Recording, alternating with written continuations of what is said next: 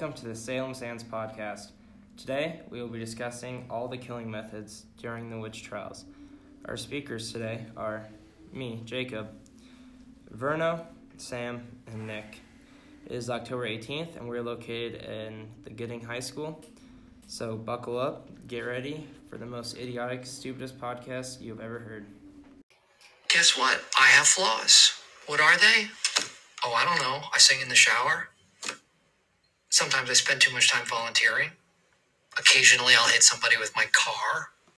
So guys, so a real quick backstory. Basically, if you knew basic math and were a woman, you were a witch.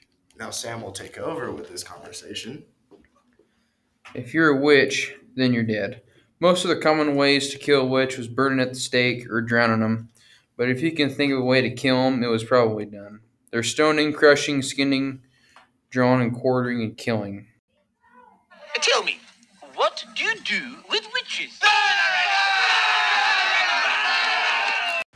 Welcome back, Sam lovers. I'm here with Miss Durham, and I have a few questions for her about the Salem witch trials. So, first, what is a witch? You want the Salem witch trials time point of view? Either one. Someone who had made a pact with the devil to be able to perform supernatural acts. Cool. How do you know if someone is a witch?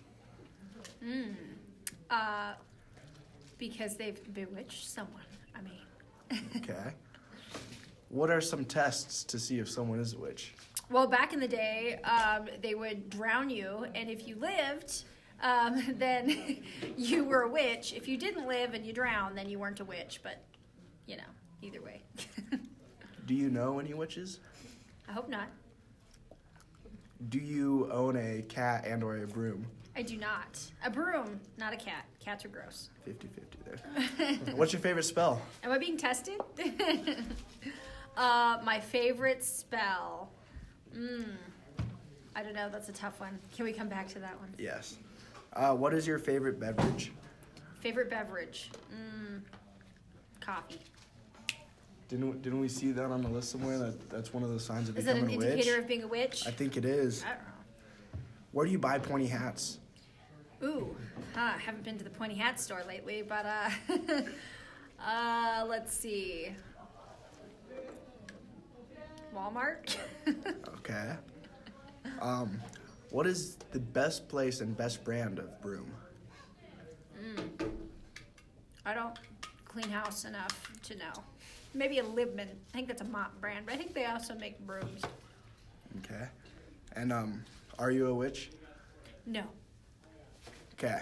Did I pass the test? We'll look at our results and figure that out later, but for now, thank you, Ms. Durham, and we will catch you next time on the Salem Sammers. You're welcome. Okay, guys, welcome to our last segment here, and we're going to have a little bit debate among the people around us of which way of killing a witch is the most painful. Okay, Jacob, what do you think is the most painfulest way to kill a witch? Okay, fine, Jacob doesn't want to answer. Nick? Skinning alive, okay. Sam?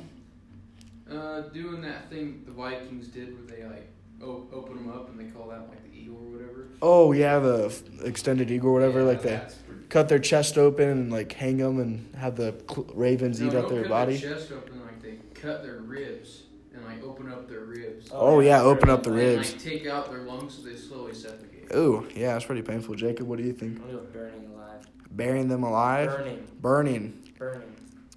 I'm just going to go with drowning, I think burning would be What about stoning or pressing? Stoning. Stoning was for witches, though. That was for it happened. I bet they did. There was a ton of witches back then. They needed lots of ways to kill them.